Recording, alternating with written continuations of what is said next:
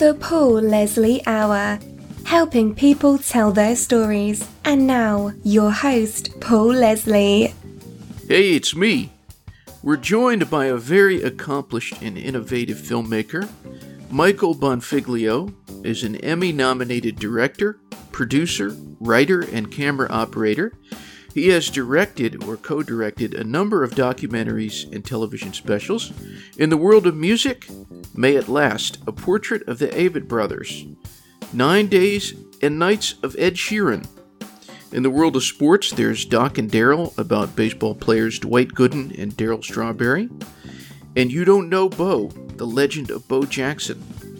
He also directed Jerry Before Seinfeld, Jerry Seinfeld's first comedy special in more than a decade. Most recently, Michael Bonfiglio was director of one iconic late-night television host's return to the screen, the streaming Netflix original, My Next Guest Needs No Introduction with David Letterman. It's a great pleasure we welcome this versatile creator in the world of cinema. Michael Bonfiglio, how are you, sir? I'm doing well. Thanks so much for having me. All right. A very, very kind intro. You have a lot of accolades. I don't know if it's that many accolades. I've gotten a couple of nominations for things, and we won an award for the Avett Brothers film at South by Southwest. But I've been incredibly fortunate to get to work on a lot of just very interesting projects that have kept me busy, and it's been really fun so far. Yeah. Would it be correct to assume that you're a man with a lot of interests? That would be correct. Yeah. I think my interests sort of run the gamut of all kinds of different things. And I think when I get involved in a project, a lot of times it's actually fun to not know anything about the topic. That doesn't always happen. But when it does, I find that sometimes actually helps the project itself, because I need to be learning about it while I'm creating something. And so that can actually be beneficial, I think, in a lot of ways. So when you decide to undertake a project, you maybe don't research as much. Well, I do once we're in it. I do quite a bit of research. And so what I guess what I was gathering, what it was getting at is, for example, with the Bo Jackson film, I didn't know much about Bo. I'm not really a sports guy. I remembered him as a kid as the guy who played two sports and had a TV or a Saturday morning cartoon, and the Nike commercials and whatnot. But I didn't know much about him or about his career specifically. And so I think as I did research while making the film, I think that excitement about discovering something new kind of translated to the film. And I think that can sometimes be beneficial to a project. But I definitely do a lot of research, yeah. Well, let's talk about that one for a second. You Don't Know Bo, the legend of Bo Jackson, because I just finished watching it. Uh-huh. Did you like it? I liked it a lot. And, thanks. You probably had a few people say this. It felt very different from most sports documentaries. Oh, thanks. Yeah. Did people say that? They do. I don't know if different is so much, but I think overall it got a really positive response. I think people really enjoyed it. I think people who are my age and older enjoyed the sort of nostalgic factor. And I think the younger generation really got excited about discovering this person, that why didn't they know who he was? But I think what we tried to do with that film was just to make something that was less concerned with the factual reality of Bo Jackson and more about how Bo Jackson existed in our collective imaginations. And that was a decision that I made early on. And I think it was because that was the thing that people responded to so much about him, the way that he inspired our imaginations, that anything was possible. And so I wanted the film to reflect that kind of excitement. And in general, I think people really seem to enjoy it. You walk away thinking that the word legend is totally improper. Yeah. I think that was part of the initial decision was let's make the film about the legend rather than the actuality, even though, everything in it is factually correct, but there are a number of things in the film where people say, oh, I heard this crazy story about him, and we don't know if it's true or not, but there's some fun in imagining that it is true. Tell us a little bit about the one about Darryl Strawberry and Dwight Gooden.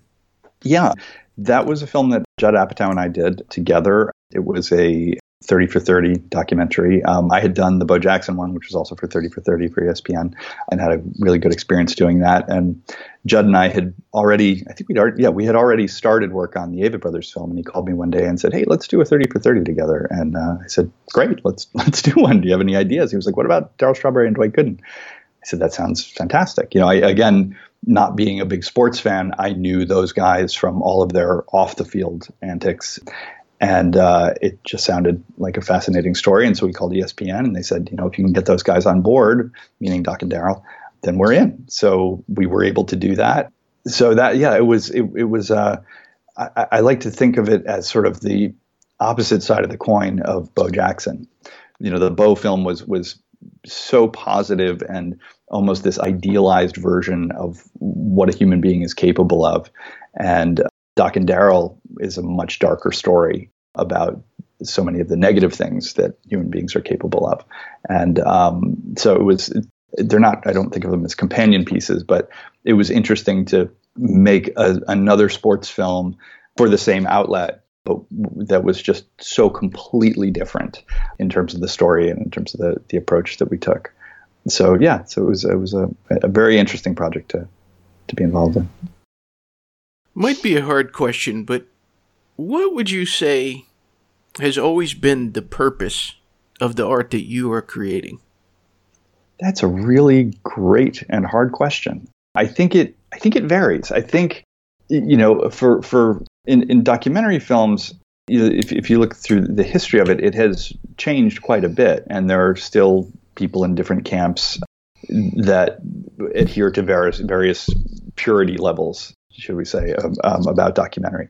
But I think that starting about maybe 20 years ago, I guess it's a little longer ago than that now, but Errol Morris with The Thin Blue Line really pushed the envelope in terms of what documentary could be. And then that was continued with probably my favorite documentary of all time, Brothers Keeper by Joe Berlinger and Bruce Sinofsky, who were mentors of mine.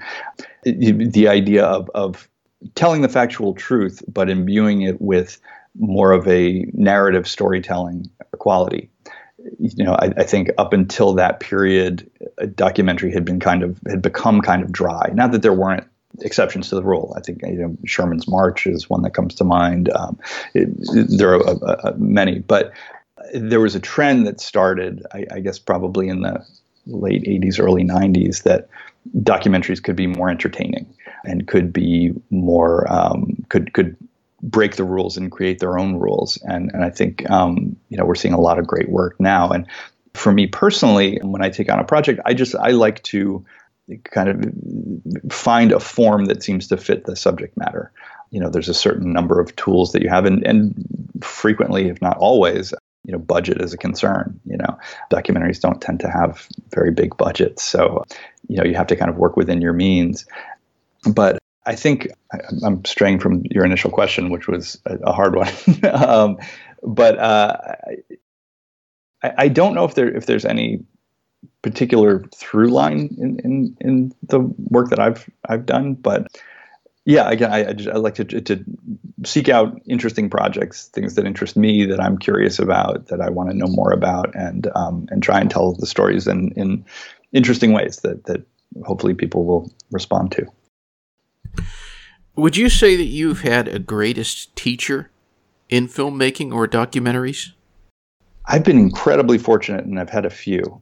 I previously mentioned Joe Berlinger and Bruce Sinofsky, who were my mentors. I started working for them. I was their intern when I was in college, and then I dropped out of college to work for them full time.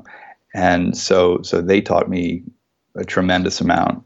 And then, more recently, in the past few years, sort of an unlikely source of learning, given that he didn't have documentary experience, but Judd Apatow, who I've made a couple of films with.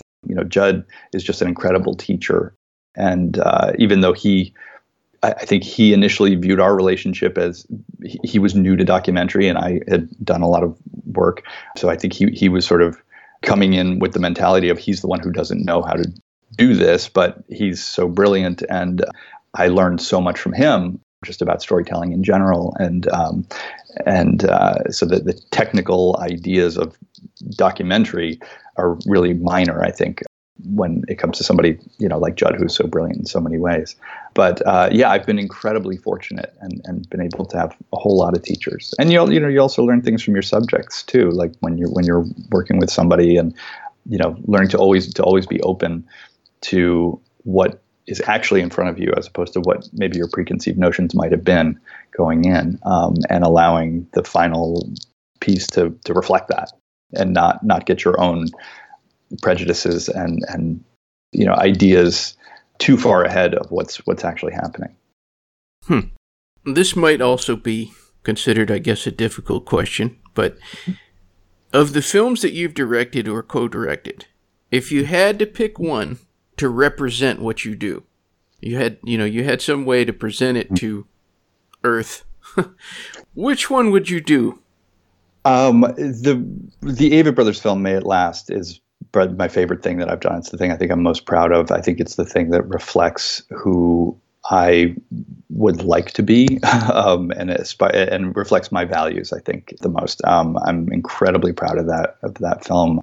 It took us a long time to do it, and every moment of it was just pure joy. And it's certainly the thing that I'm most proud of, and I think is most reflective of the things that I want to say. And I'm repeating myself, but the values that I think are important. So yeah, I would definitely say May It Last. Yeah. It sounds like that was a kind of life-changing movie for you to make. It was. Judd and I started it back in, and then for people who haven't seen it, which is probably a lot of people because it's not like some huge movie, but it's on HBO now. But it's a film about the band the Avett Brothers, who are a band from North Carolina that started with two brothers, and they brought in their bass player Bob Crawford, and the band kind of grew. And the film tells their sort of the band history, but it's primarily a present day narrative of them working on their new album and sort of the life that is happening, around them. And so it's currently streaming on HBO, so you can see it there. But it was just, again, it was such a positive experience all around. Judd and I started making the film he called me in November of 2013. And he and I had been talking about doing something together. And he said, I got a call from Rick Rubin, and the Avett Brothers are going to the studio, and we could film probably if we wanted to. And do you want to go check it out? I said, yeah, of course, let's do it. So we started off, we didn't know what we were making. We had talked about maybe doing some type of a series, profiling different artists, and maybe this could be a pilot. But we didn't really know what we were doing. We didn't know if we were just going to do one shoot to explore and see if there was something there. Judd just paid for it himself. I worked for free, and we just did it as small and budget conscious as possible. And it was just very low key, and it kind of continued like that the entire time. We did a first shoot and said, there's something about these guys, and the music is amazing, and there's just something about them that's very special. And we don't know what it is. We don't know what this thing is that we're making, if we're actually even making something. We really had no idea. And it just kind of grew very naturally that, every couple of months or so we'd go back and film more. And it was sort of like, what is this thing? We don't know what it is, but there's something here. We need to just keep doing it. And eventually we decided this is a feature documentary. And just, again, every moment of it was just so pleasurable in every way. From the very first shoot through the editing and the way it was received by the public. And I feel like, it's one of those rare instances where filmmakers and subjects just completely click well. And we all kind of just had a very similar sensibility or there was just a kinship there, I think, artistically and in every other way. And I think the film kind of reflects that. So yeah, I'm incredibly proud of it. It's I would urge everybody to see it if you're interested. We're talking with director Michael Bonfiglio, and you're going to have to excuse me because when I was watching this series, my next guest with David Letterman, I super analyzed it. I'm talking like, there we go. Like taking notes. Okay. Paul was holding up a notebook that is covered in notes. Yeah. Well, how did you come to direct this television series for David Letterman? Well, I got very lucky. I worked with a company called Radical Media who had been developing the series with Dave, and I was aware that they were developing it, and I just made it known to everyone there who had any power in anything. I just begged to please let me be involved somehow, because I think Dave is just one of the greatest ever. And I had done Jerry Seinfeld's stand-up special. And so I think there were two things that I think gave Dave the confidence in me to do it. He saw a documentary that I did called From the Ashes about the coal industry. And Dave is a very passionate environmentalist, and he saw that film and really liked it. And then I did Jerry's special, Jerry Before Seinfeld. And so, again, the guy who did an environmental documentary seems like a weird choice to work with Dave on his new talk show. But, I didn't get to make the decision. So then I did Jerry's special. So it was clear that I could work with comedy as well as serious issues, I guess. And so, Radical Media, Justin Wilkes over there, recommended me for the job, and I met with Dave, and he said, okay, cool. And so I had the gig. It was kind of surreal, to think about, first of all, Dave coming back to television at all. I mean, as we all, when we watched, the last episode, it was like, are we ever going to see him again? Is he going to pull a Johnny Carson? Will we ever get more Dave? And then to know that, he's doing a show, and oh my God, I get to work on it, was surreal is probably the right word. Yeah. I got to interview the comedian Tom Dreesen, and he said, if you like David Letterman, get a good look now, because you're never going to see him again. Yeah. Yeah, that's what we all thought. Yeah. But, he's still extremely energetic and extremely curious, and, decided to do another show. And so I think I'm very proud of the show. I'm very curious to hear what your thoughts are. But I mean, just having Dave back is I think a good thing for the world. Yeah, I have to agree. Well, I liked it again. Going back to that word, different, being different. Yeah. This was a series where you had the star, but then you got to meet someone either in some way having to do with or related to that person, or like a behind-the-scenes guy, which in many cases can be just as interesting. Mm-hmm. You don't get that on most talk shows. Yeah. I think the goal of the show, Dave did his shows for 35 years, and he did late night talk better than anyone in the history of the medium before or since. And he wasn't interested in doing that again. He wanted to do something different. And he wanted to, the things that he said he wanted to do were, talk to a guest in a long format in front of an audience, because he enjoys doing that. And he wanted to also go out on these adventures and have other experiences, bring the audience to other experiences. And we, that was kind of the mandate. And so, we all collectively came up with this show and this approach. It's not perfect, but, we did 6 episodes. And we like to think of it, often one of the producers and I, Aaron Bergeron, would say to each other, when the third one, after finishing the 3rd episode, would say, well, it's only Wednesday. If you think about a talk show schedule, this thing is just starting. So, we did treat each of them sort of as specials, but then it was, it's a sort of an odd setup, because we were shooting them as we were editing them, and we didn't have that turnaround of, it's going to be on tonight. It was a much longer gestation period for each episode.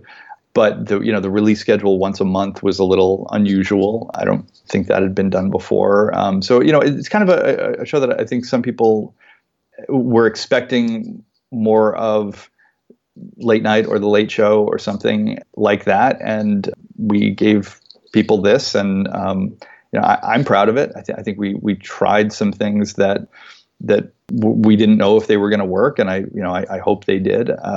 But yeah, I think I'm super curious to hear what you think of it, because I know that you're a big Letterman fan, and clearly you watched the new series very intently. What did you think? I liked it very, very much. First of all, let's get that out of the way. Yeah, I thought it was great. Cool. Yeah. There have been a lot of people who've said that they thought that the camera angles were, like, either people said they didn't like it or they said it was distracting. Yeah. I did not notice that at all. I didn't notice that at all. I thought what I liked so much about it was, one, each episode, it was, okay, you're learning about this person. But we also always learned a little something about Dave as well. Yes. And then at the end, which was never really a part of David Letterman, there was like, wow, here's a universal question. Like, what does this have to do with our place in the world? Wow, who would have ever thought David Letterman, would be posing questions like these? Or, there's really big issues in these. Yeah. And I think that was one of the things that we were all excited about, was having this new format that is, it's not much of a format. It's a very minimalist kind of a show, and that it could really be about whatever Dave wanted to talk about. And Dave is a incredibly intelligent person who is very engaged in the issues of the world, and is a very, interested and passionate guy about a lot of different issues. And, I think, to me as a fan of Dave, I liked getting to know more about him. I liked getting to know more about what he's interested in and things that he thought were important. We only did 6 shows, so there's a million topics that we didn't address. But yeah, I'm very appreciative. I'm glad to hear you say that, because I feel like the show got some mixed reactions. Some people loved it, some people hated it. I saw a lot of things on social media about the camera angles that, and if I can just sort of defend or explain that decision, it was all part of not wanting this to look like the old show, not wanting it to look like other talk shows. And I like the way the show looks personally. I mean, that's just sort of an aesthetic, taste question. But, if you have, the show is largely 2 people sitting in chairs on a stage for a long time, which is, there's not a whole lot to work with visually. So we tried to shoot it in a way that would hopefully be compelling and engage viewers, and not be a traditional talk show, shooting method. So I personally like it. I know that some people don't, but what can I say? But I think that one of the things that I do like about it, about the show, is that it is very much of Dave. I think that to look at it as, oh, this is a show about the guest, is maybe the wrong way to look at it. This is Dave's show, and he's talking about the things that he wants to talk about. And that, to me, is interesting, because I like Dave, So, I always assumed that the main audience for the show was people who are interested in Dave and what he has to say, what he wants to talk about. So that was kind of the approach. Were there any ideas that Dave had, or anybody for that matter, that had to be adjusted, that had to be tweaked a bit? That's a good question. Well, probably. Nothing's immediately coming to mind. Again, having only done 6 of them, I mean, there were certainly ideas that came up that we didn't end up doing. It was very limited. It was 6 shows, 6 guests, and within each one, we would go out into the field, and the decision making on that varied. If you look across the series, the field pieces function in very different ways within the show. For example, with the Malala episode, we went in the field with Malala. That was the only one really where we did that, where we went out with the guest. One of the things that Dave had said early on was that he missed having music and being around live music every night like he had with Paul Schaefer.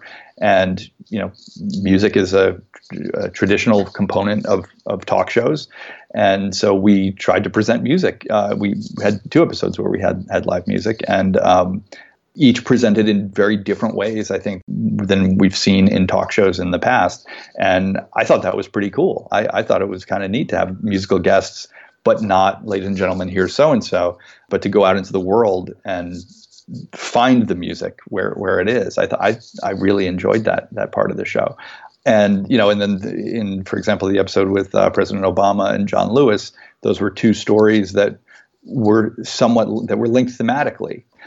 So we approached the field pieces in different ways, and hopefully people went with what we were trying to do. I think, there was certainly some experimentation, and, not everything can work every time, but I'm actually really pleased with how all of it came out. And so, yeah, I think it's a sort of a weird show, but Dave's kind of weird. And so I don't know.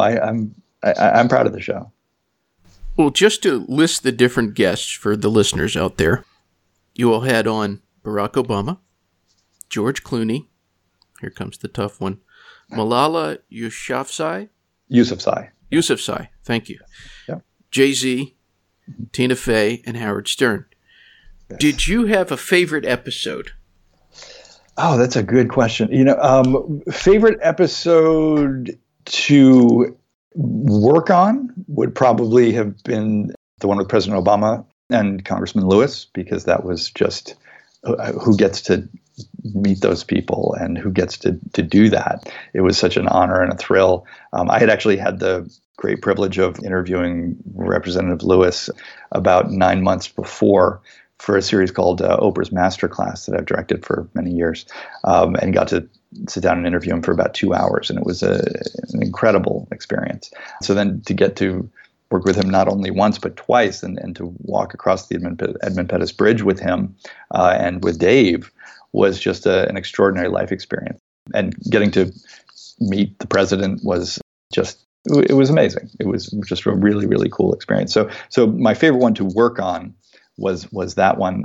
The episode that I probably like the best would either be that, or I think maybe the Jay-Z episode. I really liked the conversation that they had. I thought it was fascinating. I thought that they had that Dave and Jay had a very interesting dynamic between them, and an interesting rapport, and kind of went on a journey together throughout their conversation that I think the show reflects. And I was really proud of how we integrated music into that one. I thought it was very cool. It was a little, some people didn't like it. Some people loved it. I'm in the camp of I really liked it. So yeah, probably those 2. But I really, there were things about each one that I really enjoyed. So yeah, hard to pick favorites, but yeah, that would be my answer. Was there any thought that went into the sequencing of the episodes, or was that just done, in order? Yeah, there was. Some of it was just based on scheduling and availability of people. But we actually shot the George Clooney episode before we shot the Obama episode, but the Obama episode aired first. So we, having never made one of these before, I think, Dave and George know each other fairly well. And I think that was sort of an easier conversation for Dave to be prepared for. So I think there was a desire to get one fully shot before Dave sits down with the president for, an hour and a half. And that's a pretty high pressure seat to be in, although you can't tell from watching Dave. But what he does on that stage is pretty extraordinary. I've never seen anyone else do anything like it. So we shot the Clooney episode first, and actually had edited that one almost completely before we shot the Obama episode. And we sort of treated the Clooney episode as the pilot to try and figure out, okay, how does this all work? And so we had a clear sense of what we were doing by the time we shot the Obama episode. But the Obama episode actually aired first. And then after that, the sequence of shows was really just sort of based on the booking of the guests and the order that we shot them in. So the first two were flip-flopped. And then after that, I'm pretty sure the order was the order that we shot them in. On the episode with Howard Stern, he brought up, he raised the question of, well, Dave, what if there had been no audience here? What if you had done something, more intimate? Yeah. What did you think about that? Would you have preferred to do something more, like in a studio with just the two guests, or did you like the audience? I liked the audience. The audience was definitely came directly from Dave. I think, the energy of the audience is something that he likes. And, I kind of looked at it as we did get to do those more intimate interviews when out in the field, when Dave is walking the bridge with Congressman Lewis, or, spending time with George Clooney's family. That was much more intimate without an audience. So I kind of feel like we were able to get both versions of it. But, having the audience there, I think, it certainly changes. It helps define what the show is in many ways. So I think, I think, the energy of laughter from the audience, applause from the audience, that reaction, I think, can help fuel the conversation. And so it would have been a very, very different show without an audience. I think, Howard does his show without an audience, and that's where he's comfortable and he likes doing it that way. So that's where I think that comment to me was coming from, is like, oh, he likes it that way. Well, Dave likes an audience. I thought that was like kind of an interesting moment. These two, legendary broadcasters with such different takes on their on how they do their job. Howard's a brilliant interviewer. But I don't know, it's a question, would he be able to do the interviews that he does on his show in front of a live audience? Maybe not. I don't know. And maybe Dave wouldn't be as good doing what he does without the audience. But that was having the audience there was something that Dave wanted. That was part of his vision for the show. That's really interesting what you brought up there, that it kind of shows the two tastes, and they both were able to get different things out of people, but by different techniques. Completely. Yeah. Which was a cool thing to see, because there arguably are not better interviewers out there than those two people, and yet they get what they get in very different ways. Yeah, that's what occurred to me too when I was watching that one. I thought, you said the word legends, and I would say that too, but I thought, wow, these are the two giants of broadcasting. Yeah. Dave of television, Howard of radio, on one stage. It felt like a different episode to me from the others. Yeah, well, I think that they're, and it's funny, like the thing I haven't seen anybody mention, but I don't know if you remember at the very beginning of the episode, we show a clip from I think 1983 of Howard on Late Night. And at the end of the clip, he says, I'd like to come back. I want to be a regular on your show. These guys have this relationship, this on-air relationship that spans decades. And so they've, I don't know how many times Howard was on Dave's old shows, but they have a unique rapport. I think they have a lot of they share a lot of qualities. They're very different in some ways, and I think very similar in other ways. Again, this is my outside observation. I met Howard once, and I've worked with Dave, but I can't say that I know him intimately. But I think they're two people who have a lot of similarities that are huge and a lot of differences that are huge. And to see them together, it's just a very cool thing. And I think, even when Dave has been on Howard's show, which is great, and, they have the camera in there, I think there's a different energy to it when they're on a stage in front of people and being able to have the freedom to talk for a really long time. It was a very cool thing to be able to witness and then to, help put together and bring to an audience. Something that I also noticed a few times in this series was that Dave David Letterman, he really resisted when the guest in any way tried to turn the tables. Like, you kind of saw him putting on the brakes when Obama and George Clooney, when they started to ask him questions. He kind of stiffened up. Yeah. I think that's his natural inclination. I think that, Dave is a very complex person, and I think he tends to bristle when anyone would suggest that he's interesting. I don't know how much of his sort of reluctance to be asked questions was genuine and how much of it was, joking.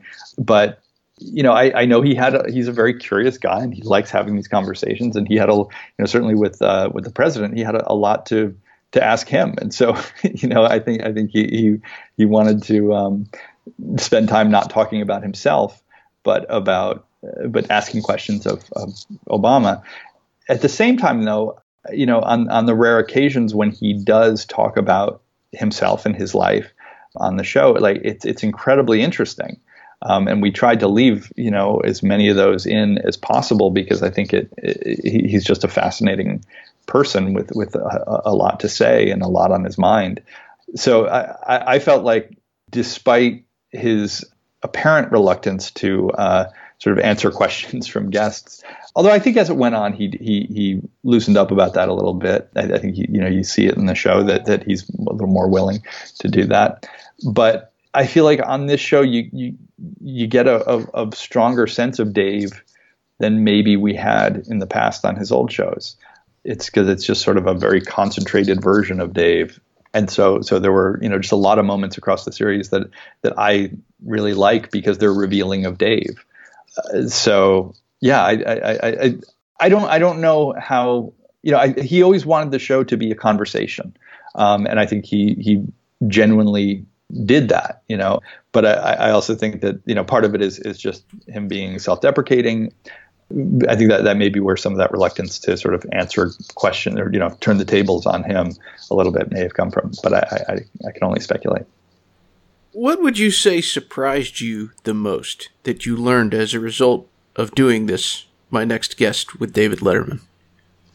I'd never done a talk show before, and this is kind of a weird talk show. Again, our setup was very different from a traditional talk show. It's usually a much larger staff. Usually they have their own studio. We were we didn't have a home base. We were shooting them, many weeks apart. So each time we shot one, it was, creating a whole event and then documenting that event. But, just it gave me a whole new admiration for the people who work on late night talk shows that are on 4 or 5 nights a week. It's just an incredible amount of work that must go into those shows that we kind of take for granted. They're just on. But, I think with our show, we were able to, we didn't have that pressure of being on that night. So it was just a very different, it couldn't have been more different from a normal talk show experience. But I think having now worked on a talk show, a version of a talk show, it brought for me an even deeper respect for the people who are, churning out work every single night. That again, I think we all kind of take for granted how much work goes into those shows. Now, here's the question that a lot of people are wondering. Mm-hmm. Will there be a second season of My Next Guest with David Letterman? I don't know. That's as much as I can say. I don't know. I hope there is. I hope there is. Yeah. But I don't know. Now, being that you've said you don't know, mm-hmm. just you personally, mm-hmm. if you did a second season, who would you most like to see sitting in the other seat? That's a good question, and a fun parlor game. Could I turn around on you? Who would you like to see? And then I'll answer. But I'm very curious. Okay, well, I watched your documentary, Jerry Before Seinfeld, and I also saw the bonus thing where Jerry and Dave kind of just chat. Yeah. Yeah. I think Jerry Seinfeld would be a very interesting guest for David Letterman. I do too. Yeah. You know, by the way, I got to compliment you on that documentary as well. I've never seen anybody who was able so seamlessly to put documentary in a stand-up comedy show. Thank you. Thank you very much. Cool. I liked that one a lot.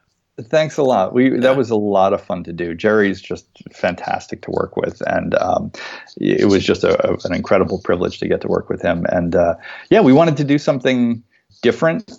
When we started that, Jerry he wanted to revisit this old material, but he said, I don't want to just do the material. I want to do something more. And so we came up with what we ended up making.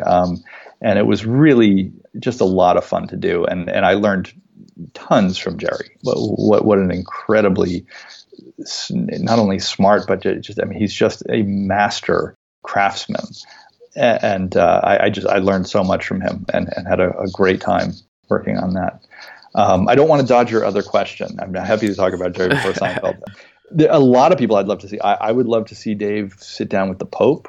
I'd love to see him sit down with Trump.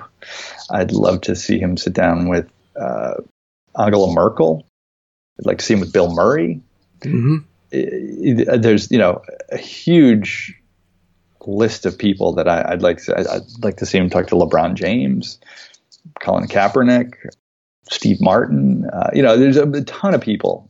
So if there were to be more, obviously there's no end to the number of, or to the the list of interesting guests that he could have. I mean, I like, one thing that I think is kind of cool about the show is being able to alternate between a guest like Malala Yousafzai and Howard Stern, and Dave's ability to talk about serious things and have fun and be funny with serious guests and guests that are also funny.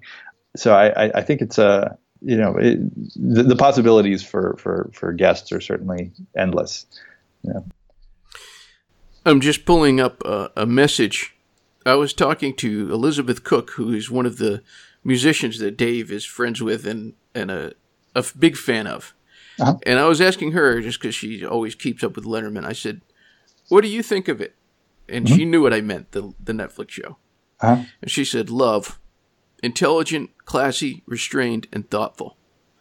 And so, I gotta say, I just wanted to slip that in there. But thank you, Elizabeth. That's very nice. Yeah.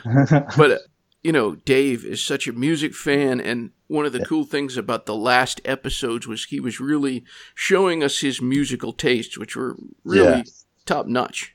Yeah. Another thing I would add to what I would like to see, even if it was just one of the musical interludes, and even if they just did like a fist bump, it would be cool if he went backstage at a Bob Dylan concert. That would be very cool. Yeah. Even if it was just cool. Like, oh, hey, man. I'd like to see that. I would too. That would be amazing. Yeah. What did you think of the music on the show? And we had Buddy Guy, and we had Madison Ward and Lucas Nelson. And what did you think of how the music was handled on the show? Well, I'm kind of a sentimental kind of guy, and the selections of songs, they kind of left you a little misty-eyed. Yeah. The duet of Lucas Nelson and Madison Ward. I mean, it's just one of those things that filled your heart up. The Buddy Guy song, I mean, it's really tough to say which one I liked more of those two. They're both meaningful songs. I loved the little musical, asides. Cool, me too. I really like them too. Yeah. I don't know if they worked for everyone, but nothing's ever going to work for everyone. But I really like them. It was one of the things that I was really kind of proud of with the show that we were able to do, is like, let's get music on a talk show, which is not an unusual thing to do. That's a very normal thing for talk shows to have, but let's try and do it in a different way. And I feel like we kind of succeeded. I didn't hear a lot of feedback from people about it. So I was just curious, what your thought was, because I was sort of like, oh, this is really neat, But yeah. And it was also kind of behind the scenes in these cases, in that it wasn't like you said, they're booking a musical guest. It was like the thing in the studio. It was just like, wow, we're getting a window into this thing. Yeah, that was all completely real. Yeah. So that was pretty neat. I mean, the end to that was Rick Rubin. Dave was interested in Rick, and so that's how that happened. But it was like, oh, here's a window, a way to bring music onto the show that's different, that's sort of unexpected, and to present it in a different way, less as a performance and more of just kind of being there with it. Not just with the My Next Guest Needs No Introduction with David Letterman, but just all of the things you've done. You've gotten the chance to meet people that most people would never get a chance to meet. You've gotten the chance to go to places, see things, just a lot of very interesting experiences. What would you say meeting these different people, going to these places, has done for the way that you see the world? Oh, that's a great question. It's something. It kind of boggles my mind when I think about all of the people I've gotten to meet and places I've gotten to go. I'm so unbelievably lucky, and there's no explanation for it. So I just try and be grateful for it. But I've taken things away from so many experiences with so many people.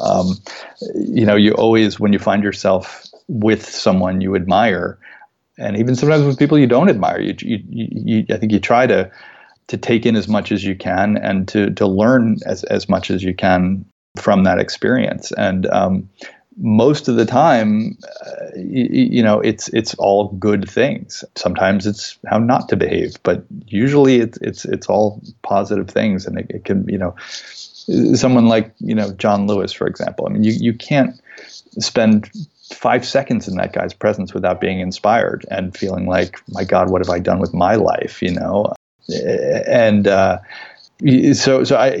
just been incredibly fortunate. It's hard to say specific concrete things that I've learned in general from all of these experiences, but I think probably the biggest one is just to be grateful for the opportunity to have had those experiences, to learn from people who I admire and who I think are tremendously talented and doing interesting things with their lives. What would you say is the best thing about being Michael Bonfiglio? Probably my wonderful wife. That's a pretty great thing about being me. Yeah. Well, you have a unique opportunity here in that you get to say whatever you want to the audience. I always like to end my interviews.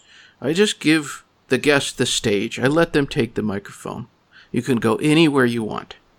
Anywhere I want. Oh man, that's so much pressure, Paul.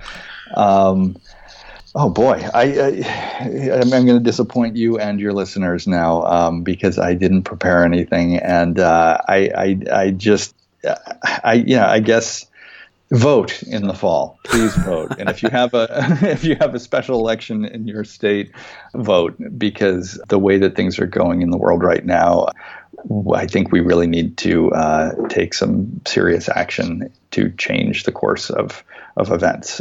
I think we're living in a time that is, I think every generation thinks that their particular time is unique, and that's true to some extent. But I really think that we're living in a time that's incredibly scary and dangerous in ways that are probably unprecedented. Certainly, if you think about climate change, that is historically unprecedented, at least in terms of human existence. And just every day reading the paper and seeing all of these things that are being done in our names as Americans, separating children from their parents at the border, and it's overwhelming, the amount of negative things and scary things that are happening. But we can change it. We live in a democracy, and if we vote, we can change it. So I hope that everyone gets out and votes in November. So I guess that would be my main message. Well, my last question on this episode of the Paul Leslie Hour. At the beginning of the show, I listed all of these titles that have been applied to you. Mm-hmm. director, writer, producer. How would you define who you are? Who is Michael Bonfiglio? Man, you have the hardest questions, Paul. I like to think that I'm somebody who has some small amount of talent at shining a light on other people and their stories and helping tell those stories in ways that are entertaining and engaging for people, and that offer some type of usually positivity into the world, and hopefully encourage everyone to be nicer to each other. That sounds so corny. I don't know. I'm a terrible guest, man. No, absolutely not. I talk to a lot of people, and you're not in the bad or terrible category. Okay. Well, you said, be nice to people, and those are the kinds of messages that don't go away, and they shouldn't. Yeah. Thank you very much for letting us in. Thank you, Paul. This was such an honor and a pleasure to talk to you. Really enjoyed it. I enjoyed it. Pleasure was mine. Take care. All right, till next time. All right, man. So long. The Paul Leslie Hour is hosted, produced, and written by Paul Leslie for Lifestyles Entertainment and Media. The Paul Leslie theme song composed, recorded, and produced by Jeff Pike. Outro music composed, recorded, and produced by John Goodwin, originally appearing in the short film Malukas and Vulnerable Jelly Things. Please consider subscribing to the Paul Leslie Hour, and if you like us, give us a review. It'll help other people to find this content. All past interviews are also available on YouTube. For more information, you can visit thepaulleslie.com and be sure to follow us on Facebook, Instagram, and Twitter @ThePaulLeslie. Thanks for listening. Be good.